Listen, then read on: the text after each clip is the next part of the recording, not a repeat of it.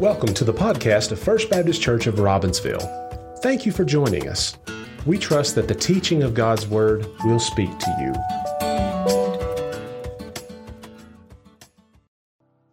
Well, good morning. It's good to be with you this morning. Thank you, worship team. Thank you, tech team, for making that happen. I really like that last song. Thank you. Well, my name is Ethan Ramsey. If you're new here, you may not recognize me, especially standing up here. I'm the youth pastor at First Baptist, and occasionally I'm in the sermon rotation as well. So this morning, we are continuing our series on wisdom for the family. And if you were here last week, you heard a message on marriage and how God has designed marriage. We are actually continuing that idea today as well.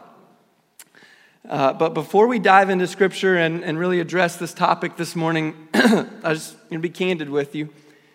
As somebody that creates sermons, right, and is looking for illustrations, this topic of marriage is actually really great because there is so much to choose from for illustrations. Most of them are jokes, which is okay, but there's just like a wealth of illustrations to pick from. So take, for example, the story of Bill and Susan. Bill and Susan were this old Christian New England couple, and man, they were in church every time the doors were open. They'd been married several decades. They were just like the epitome of like the church couple, right? They're in the doors every day. They're always at Sunday school. They serve in the choir. They do Bible studies. They pray every day.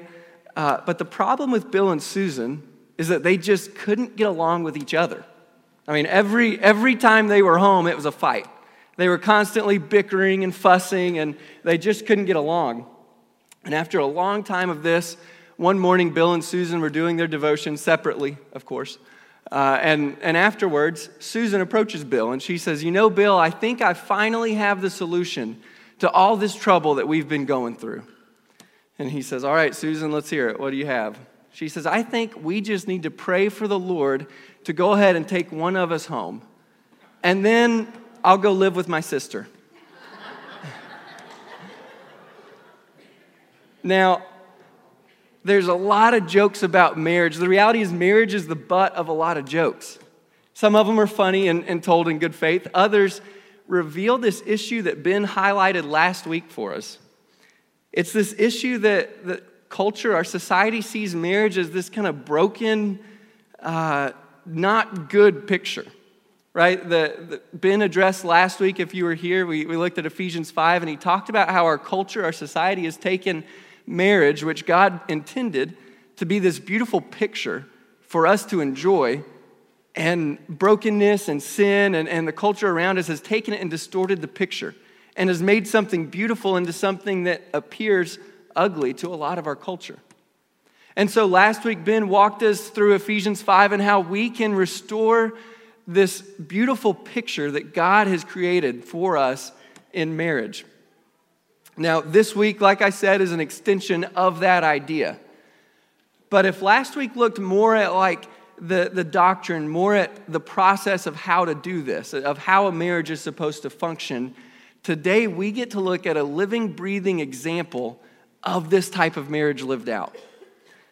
What's interesting in Scripture, though, is that we don't have a whole lot of examples of Christian marriages just covering the pages of Scripture. We know Peter was married, but his wife doesn't really come into the scene a whole lot throughout Scripture. In fact, when we talk about biblical marriages, there's typically only one couple that really comes to mind, and it's the couple that we're going to focus on this morning. Their names are Priscilla and Aquila. Now, maybe you've heard of them. If you haven't, that's okay. They actually don't take up a lot of real estate in the New Testament. You see more snapshots of their lives. So they're mentioned in the book of Acts, and then Paul will reference them a few times in some of his epistles to the churches. So what we're going to do this morning is we're going to look at these snapshots into Priscilla and Aquila's lives. We're going to see where they were at different stages of their marriage, how God was using them and growing their marriage, and then what it means for us. So before we dive into this scripture, let's pray. Father God, we thank you for the opportunity to be in your house this morning. We thank you, Lord, just to worship together. Father, we recognize your word has wisdom for us that impacts our daily life. And God, we thank you for the examples that you provide of couples who illustrate, who are living examples of what it looks like to live a life on mission for you together, to live a life that is speaking to the beauty of marriage as you intended it. God, we recognize as we talk about these ideals that we all fall short in some way or another. But Lord, we pray the focus won't be on our shortcomings, but on the vision that you have given us. Father, that we would continually seek to pursue you each and every day, even after mistakes, even after we fall short sometimes, that would never be the focus, but simply your love for us and the calling that you have given us. Lord, I pray that you would speak through your word this morning to us. In Jesus' name, amen. So as we go through these snapshots of Priscilla and Aquila's life, recognize every Christian marriage is described to some extent with one of these points that we have. We're going to have 4 points this morning. Everybody fits into one of these points. So my challenge to you is as we go through this, really be evaluating where you are in your marriage. Where does the Lord have you? What is he trying to get you to see and teach you and use you right now with where you are? This morning we are going to start in Acts chapter 18. Acts 18 verses 1 through 4. And I invite you, if you're able and willing, please stand with me for the reading of God's holy, inspired, inerrant, infallible word. Starting in verse 1 of Acts chapter 18, we read, "After these things, Paul departed from Athens and went to Corinth. And he found a certain Jew named Aquila, born in Pontus, who had recently come from Italy with his wife Priscilla, because Claudius had commanded all the Jews to depart from Rome. And he, Paul, came to them. So he was of the same trade. So because he was of the same trade, he stayed with them and worked. For by occupation they were tent makers. And he reasoned in the synagogue every Sabbath and persuaded both Jews and Greeks." So there's a few things. You may be seated. Thank you.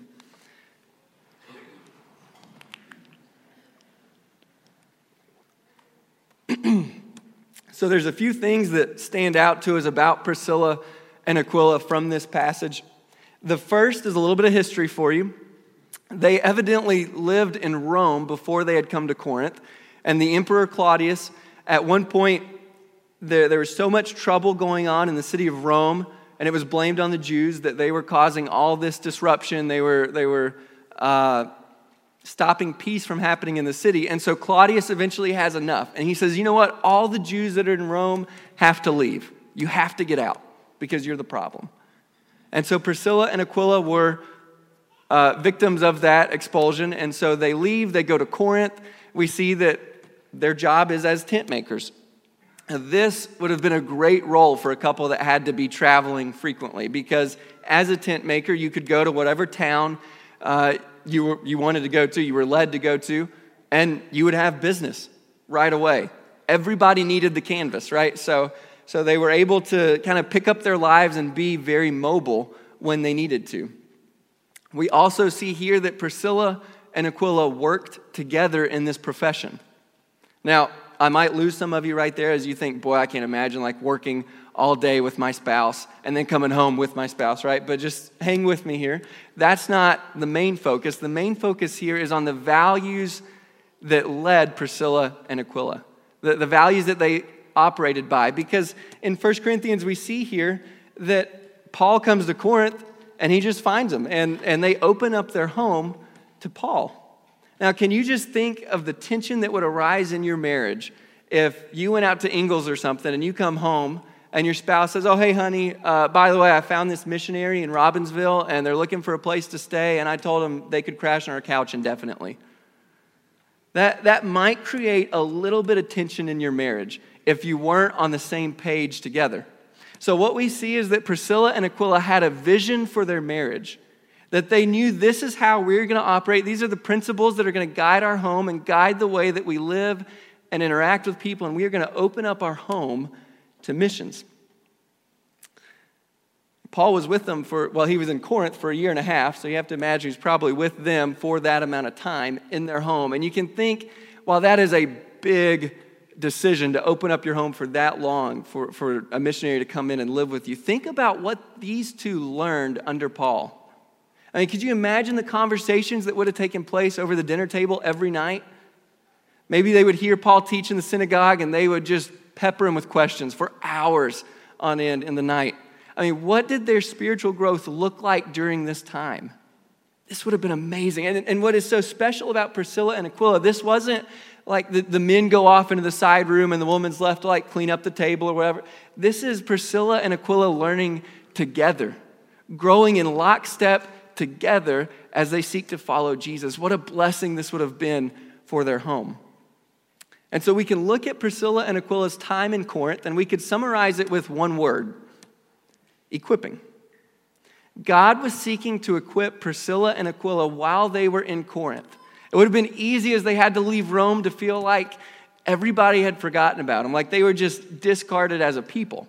And yet what we see is God intentionally leading them to Corinth, intentionally bringing Paul to their home, who just happened to be a tent maker as well, right?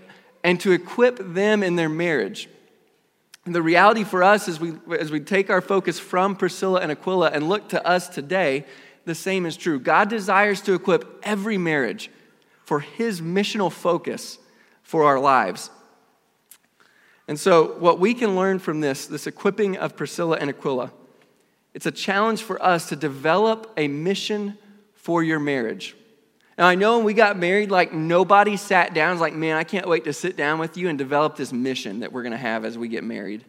Right? We don't typically think in those terms. That's okay. But what we do see is that God does. When God put you together with your spouse, he had a vision and a purpose for your marriage. And he wants to equip you to live out that purpose. And that's what we see with Priscilla and Aquila. That's on the table for us as well. But it starts with you and your spouse coming together and becoming united in a vision for your family. So I would just encourage you, if you've never thought in those terms before, if you've never had those conversations this week, take time, pray together, read together, and come back together and talk about what vision do you want to have for your marriage? What missional focus might the Lord be leading you to have in your home? As a part of this, I would encourage you, find a mentor. Find a husband and wife who have been through the ups and downs before, right? Especially you young married people out there, me and Sarah included. Find people who have walked through the highs and the lows together, and then just go observe them, right? How did they handle difficult decisions when maybe they weren't in agreement on a decision? What did that process look like? How did they handle tensions in their home or arguments against one another? What did it look like to forgive your spouse even when maybe they weren't asking for forgiveness? Right? Latch on to those spiritual mentors and learn from them as you seek to find or as you seek to live out this missional purpose for your marriage. And if you don't know where to start, the great thing here at RFBC is that we have a lot of ways for you to get plugged in and to meet other people who can help disciple you as well. We have life group throughout the year. Ladies, come to Renew Ministry, right? Get plugged in with other ladies that are there on Sunday nights. For you future marrieds, those of you that are in Crags, right? Like, learn from your Crags leaders. What does it look like to operate with a missional marriage in focus? And then over the summer, we're about to start Summer Family Fellowship. Just come and find a couple and just talk. Share life together, hear their story, and compare your story with them, right? Seek wisdom in those things. And as you grow together, let me just offer one more recommendation. Read a book together. Now, I know, right, some of us got out of high school and we haven't picked up a book since. Like, some of us are really passionate about not wanting to read. That's okay, they make audiobooks. It's really convenient. Right, you can listen to somebody else read on your commute or when you're mowing the grass or when you're doing chores around the house, and pick a book with your spouse and just go through it together.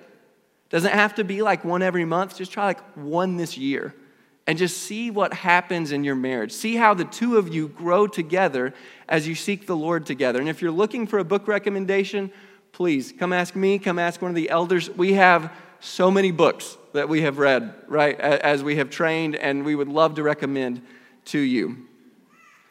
With equipping, though, what we see in Priscilla and Aquila is that God doesn't just equip and then kind of leave you, right? God's equipping of your marriage is always for a purpose, and that's to be discipling those around you, those that he leads you to.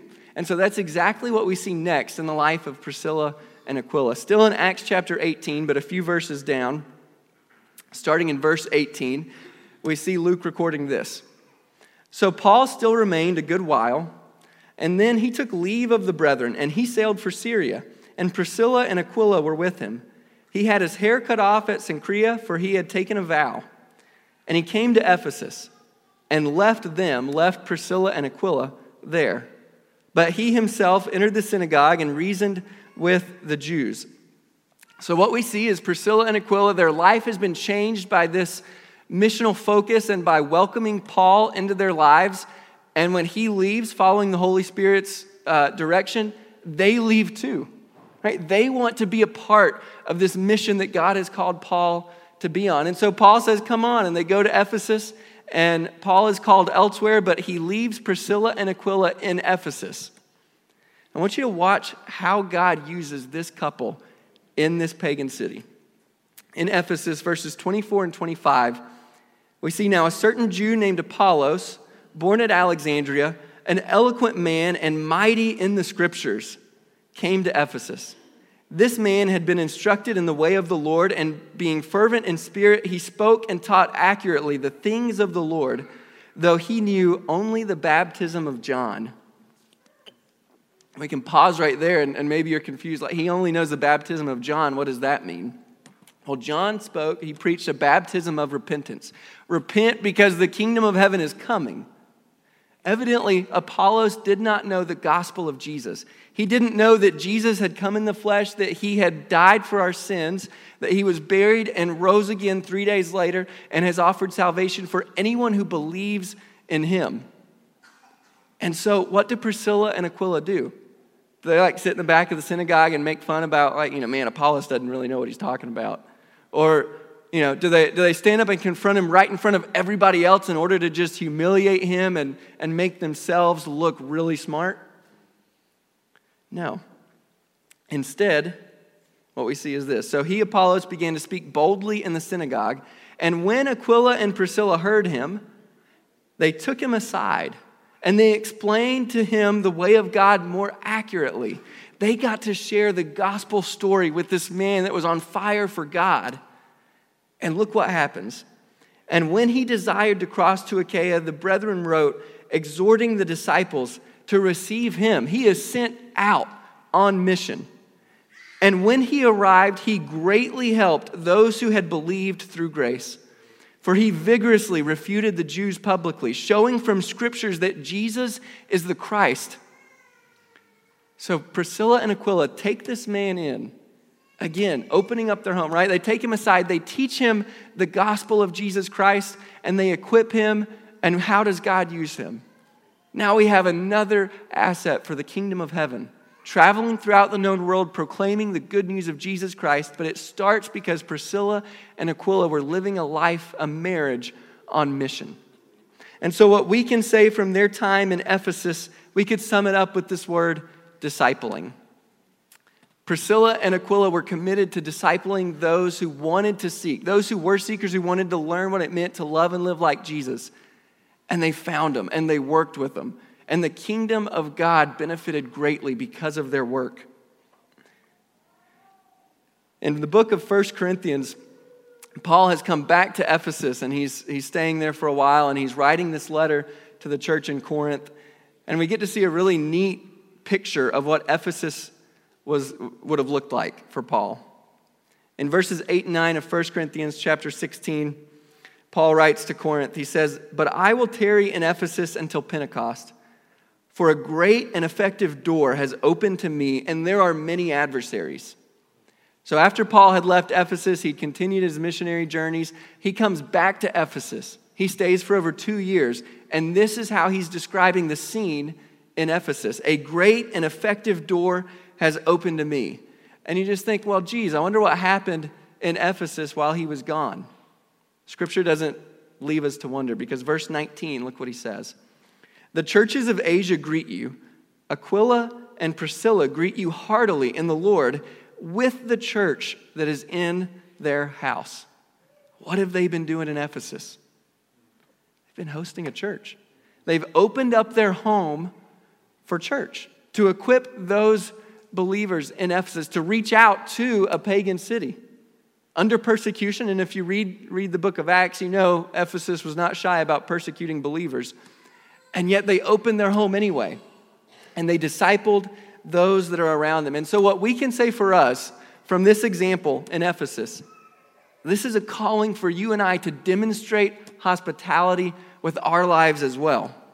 Now, I know when we say hospitality, we immediately think of our homes.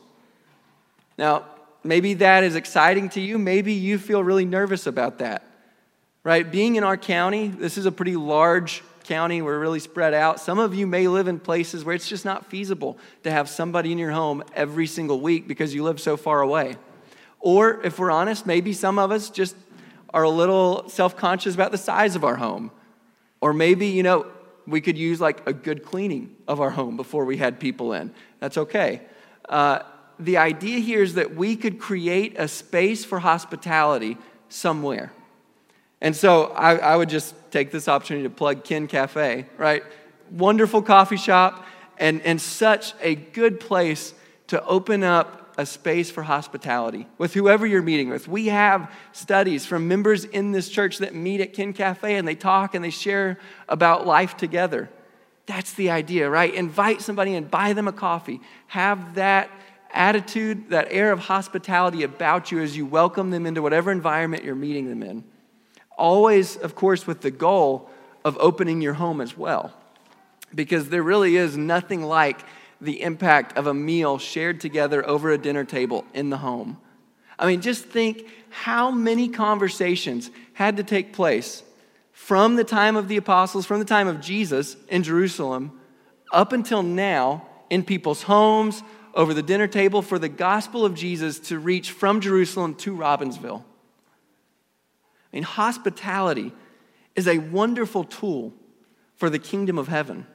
It's one of our greatest tools for discipleship.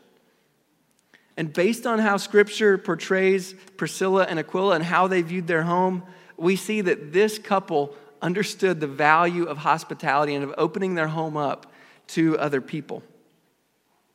But we also know that any marriage that is living on mission for God is going to face conflict. Really, any marriage at all is going to have highs and lows. And this next snapshot that we see of Priscilla and Aquila is potentially one of the lows. Right? This is a time that could have been very difficult for them. And we see this in Romans chapter 16.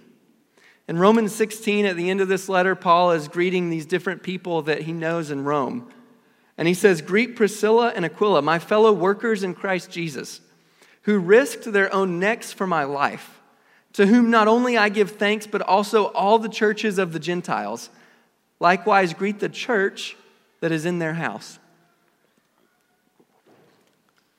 So apparently, after Claudius was succeeded by Nero as emperor of Rome, he lifted the ban that Claudius had about Jews coming into Rome. And apparently, Priscilla and Aquila took that and they went back to Rome. And can you just put yourself in that story, in that environment? What would that have felt like for Priscilla and Aquila? I mean, they were expelled from Rome on grounds of racism and prejudice. Right? They were Jews, and the Romans didn't want Jews in their city. And then after several years, they come back. They step back into this area where they have experienced persecution, where they have experienced racism, and they come back in to do what?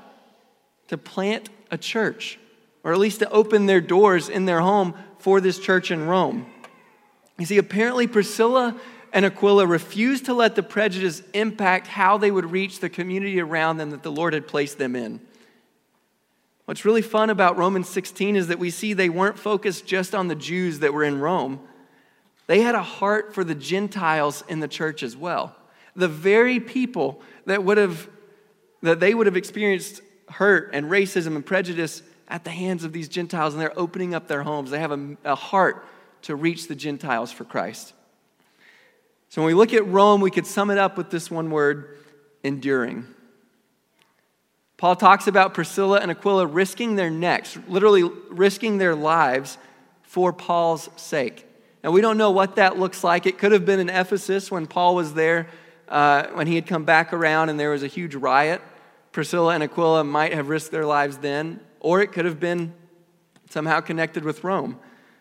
But no matter what that looked like, what we know is this, that Priscilla and Aquila saw where their marriage on mission intersected with danger that threatened their life, and they chose to pursue the mission anyway, for the sake of the gospel of Jesus.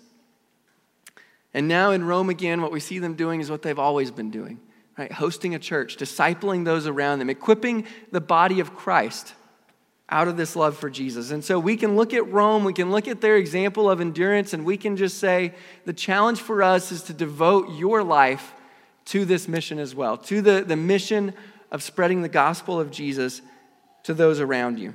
We can use the example of Priscilla and Aquila as motivation to devote our lives to the mission that God has set for us in our marriages.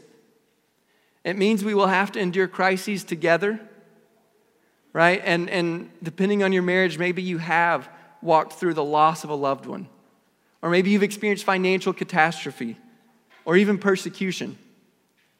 The reality is the enemy wants to use these things to divide you from your spouse because the enemy understands how powerful a marriage lived on mission can be. And he seeks to prevent that at all costs, but praise be to God because we are overcomers through Jesus and the blood that he shed for us. And for those of you who are married, you've got a spouse to walk through these difficult seasons with you. And for those of you here at RFBC, you also have a church family that wants to share that burden with you, to walk alongside you in the lows that come in your marriage. We are committed to helping you and to sharing those things with you. And through the endurance, keep your eyes at the finish line. What do you want to be true of you 10, 20, 30, 40 years from now, as you look back on your marriage, how do you want to sum it up? How would you want God to describe your marriage? One of the big motivating points for you to run your race well, to live this marriage on mission well, is to keep an eye on finishing well. That's what we see in 2 Timothy chapter 4. In 2 Timothy chapter 4, Paul writes this: Greet Prisca, that's just shorthand for Priscilla, and Aquila, and the household of Onesiphorus. There's not a lot there, but it helps if you know the context of 2 Timothy. So he's writing to Timothy, Paul is, and Timothy is in Ephesus. So apparently Priscilla and Aquila have moved back to Ephesus, and we don't know what caused them to move. Maybe it was just that, they're tent makers and they went where the business was. But we do know a decent amount about Nero. We know why a lot of people would have left Rome. What things had Priscilla and Aquila endured to get to this point? And now they're back in Ephesus, and regardless of the circumstances that brought them there, what do we see? They're still active. They're still serving the Lord in the context where the Lord has called them. And so we can look at Ephesus for the second time, and we can sum it up with completing. They are completing the mission that God has given them. They're not the only ones completing a mission here, though, because this is at the end of Paul's ministry. This is the last letter that he pens. And in his final letter, towards the final verses of this letter, Paul again mentions this special couple.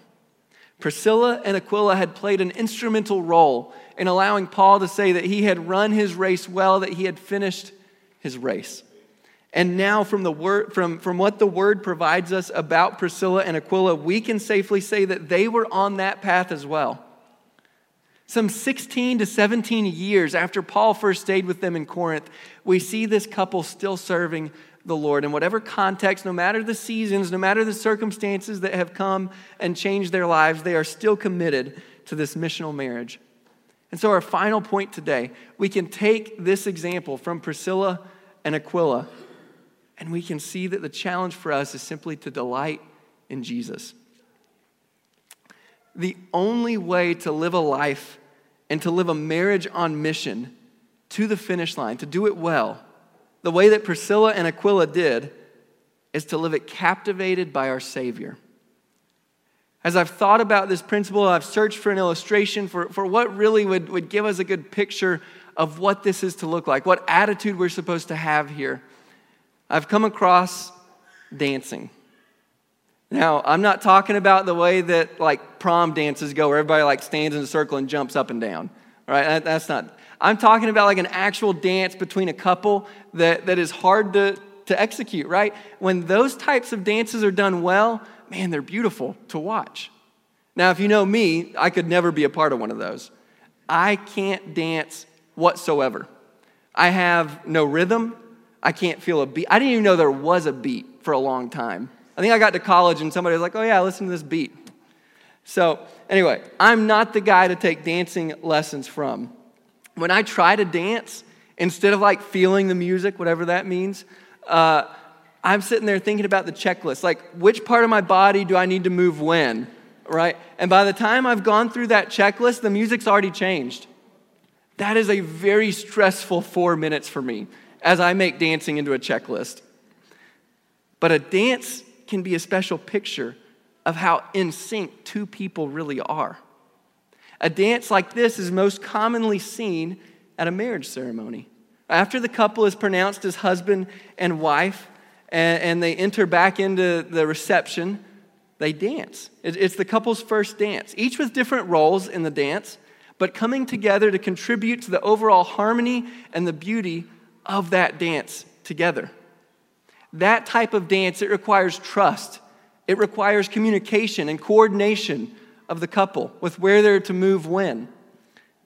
It requires practice and determination to get the dance right.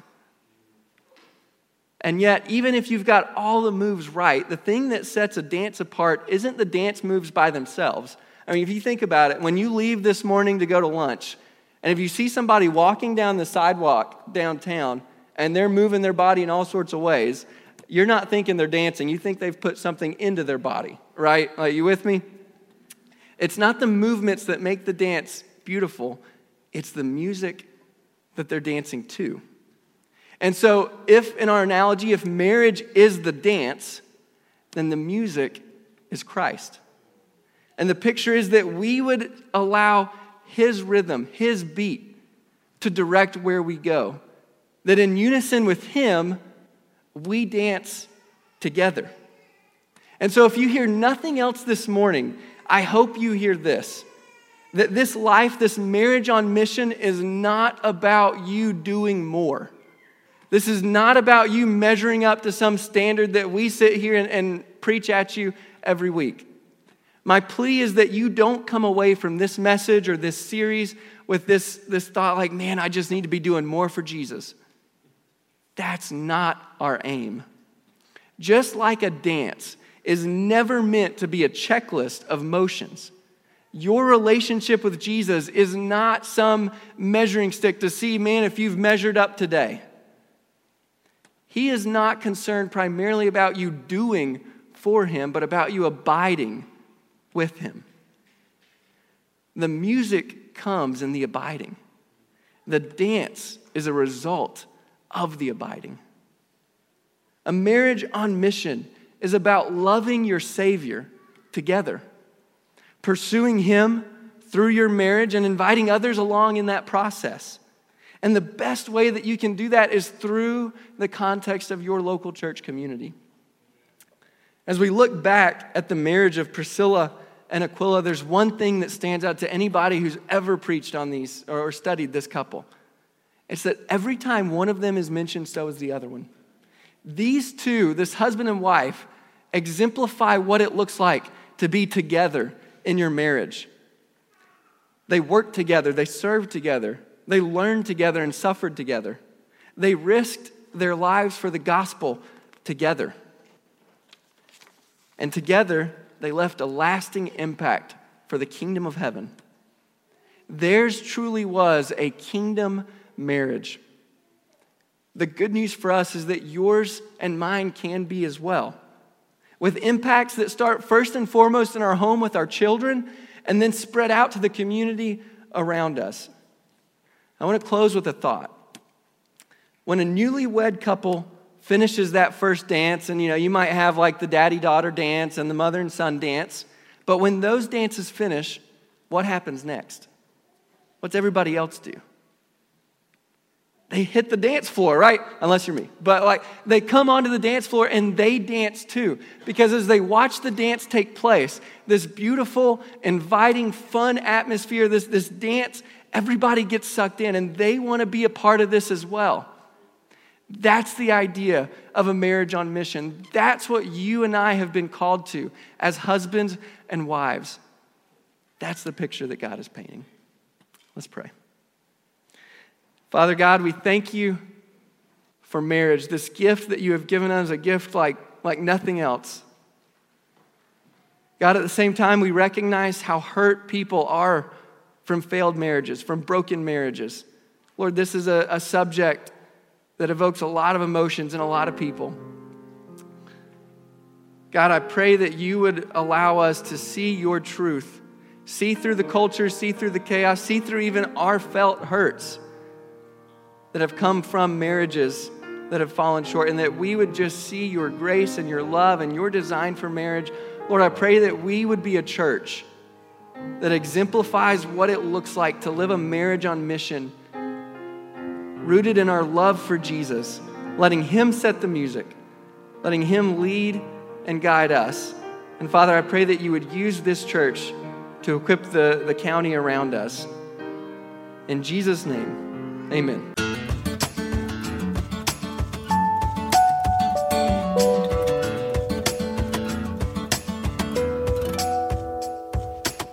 Thank you for joining us. We hope that you were encouraged by the teaching of God's Word. If you have questions or would like more information about our church, you can find us at www.robbinsvillefbc.org or call the office at 828-479-3423.